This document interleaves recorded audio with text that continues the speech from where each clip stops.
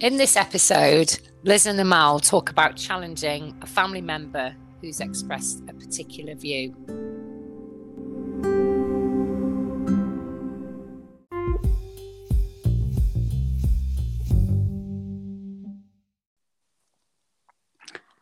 Hi Liz, how's it going? Oh, hi Nimal, how are you? Yeah, I'm all right. Sunny here today. Oh, yeah, and here as well, actually. Anti-racist action. Yeah, Let how's it me tell you going? what's going on there. Let me tell you. What's been happening? Well, I've recently had a situation with a family member in a car, always helpful, enclosed space. And a comment was shared, get ready for what's coming. A lot of people, I'm doing inverted commas, a lot of people from ethnic minority backgrounds are too sensitive. They need to lighten up. Oh, God.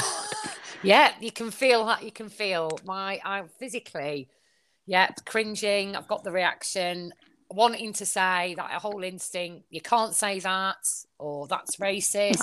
I'm just the same with some people from either a certain generation or just certain people. I'm just the same. Just ugh. So what happened? What happened then? Well, I'm on my anti-racist journey, so I'm trying to approach things differently.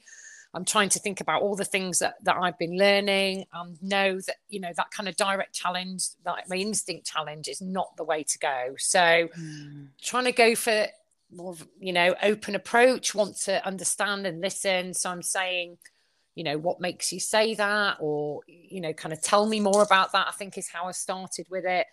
And I was really sort of thinking at that point, I had to really steady myself and think, right, okay, it's not okay to go steaming in. What do I do, professionally when I'm having these conversations? It's challenge the view, not the person.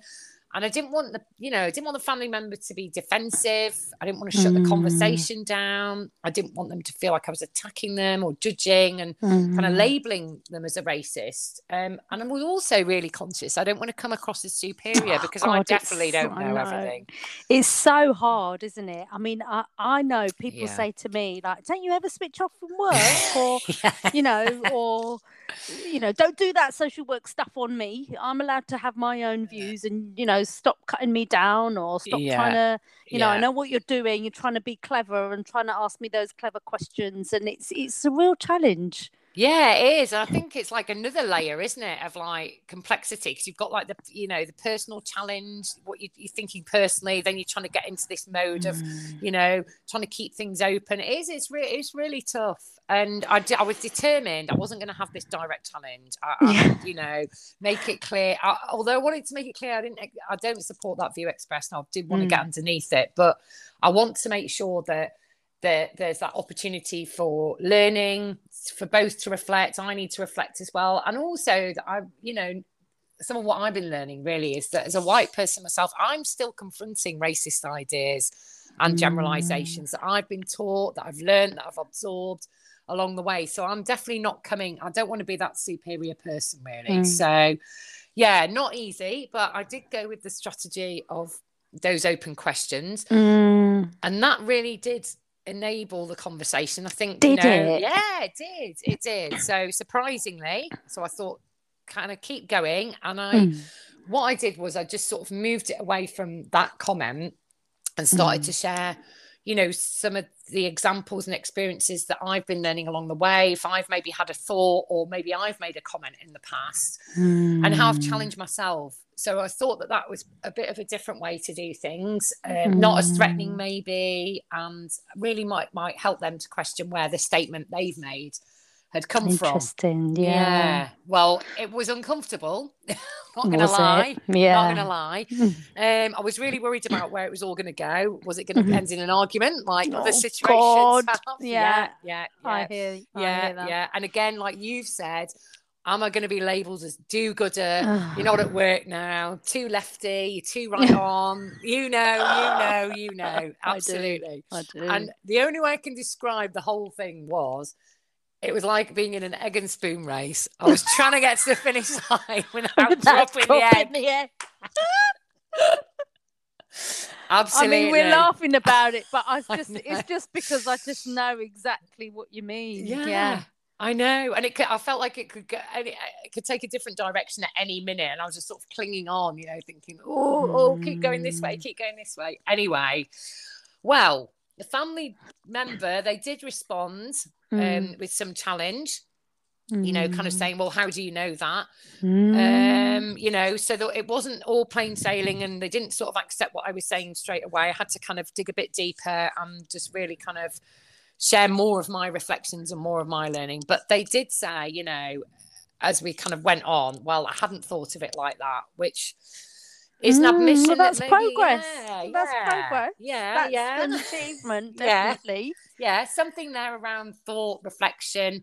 I mean, I don't know in the long run whether the conversation made a difference. I really hope it did for the future, but it felt like a better conversation than the one I would have had if I'd just sort of shut them down initially, I mean, I expect people listening will also be able to identify and pinpoint kind of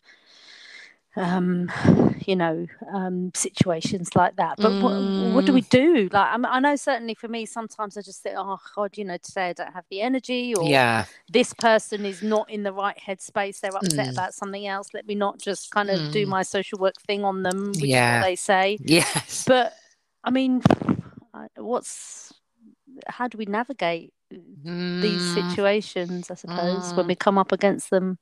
It's really difficult, and all of that thought process is going on in the moment, isn't it? And it's like, you're trying to deal with your own reaction, trying to deal with things sensitively and work out what the best strategy. But I just think, keep going.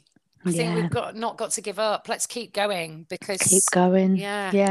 Just find every opportunity, and you'll know, won't you, when it's the right time to say it, either in the moment or later or whenever. But call it out. It's calling it out, isn't it? That's what it is. Definitely. As you said, not in that instinctive way, because I'm the same. It's like, oh, you can't say that, but in a more kind of thoughtful, you have to kind of be there with your whole body and mind, don't you? And it is. I was going to say, it is effort. I mean, it is effort. But that is action. That's it, isn't it? Keep going. That's it. Feeling uncomfortable, not being sure, feeling like it's a really fragile situation. And as you said, like not being confrontational, really kind of digging deep and thinking, right, what's going to be the best way to approach this? Sometimes that will work, and sometimes it won't. But the action, that's what it's about. I think the big message is don't give up, keep going. That's the one. Keep at it. Yeah, lovely to talk to you, Liz. And you, Nimal, as always. Catch up soon. Take care. Bye.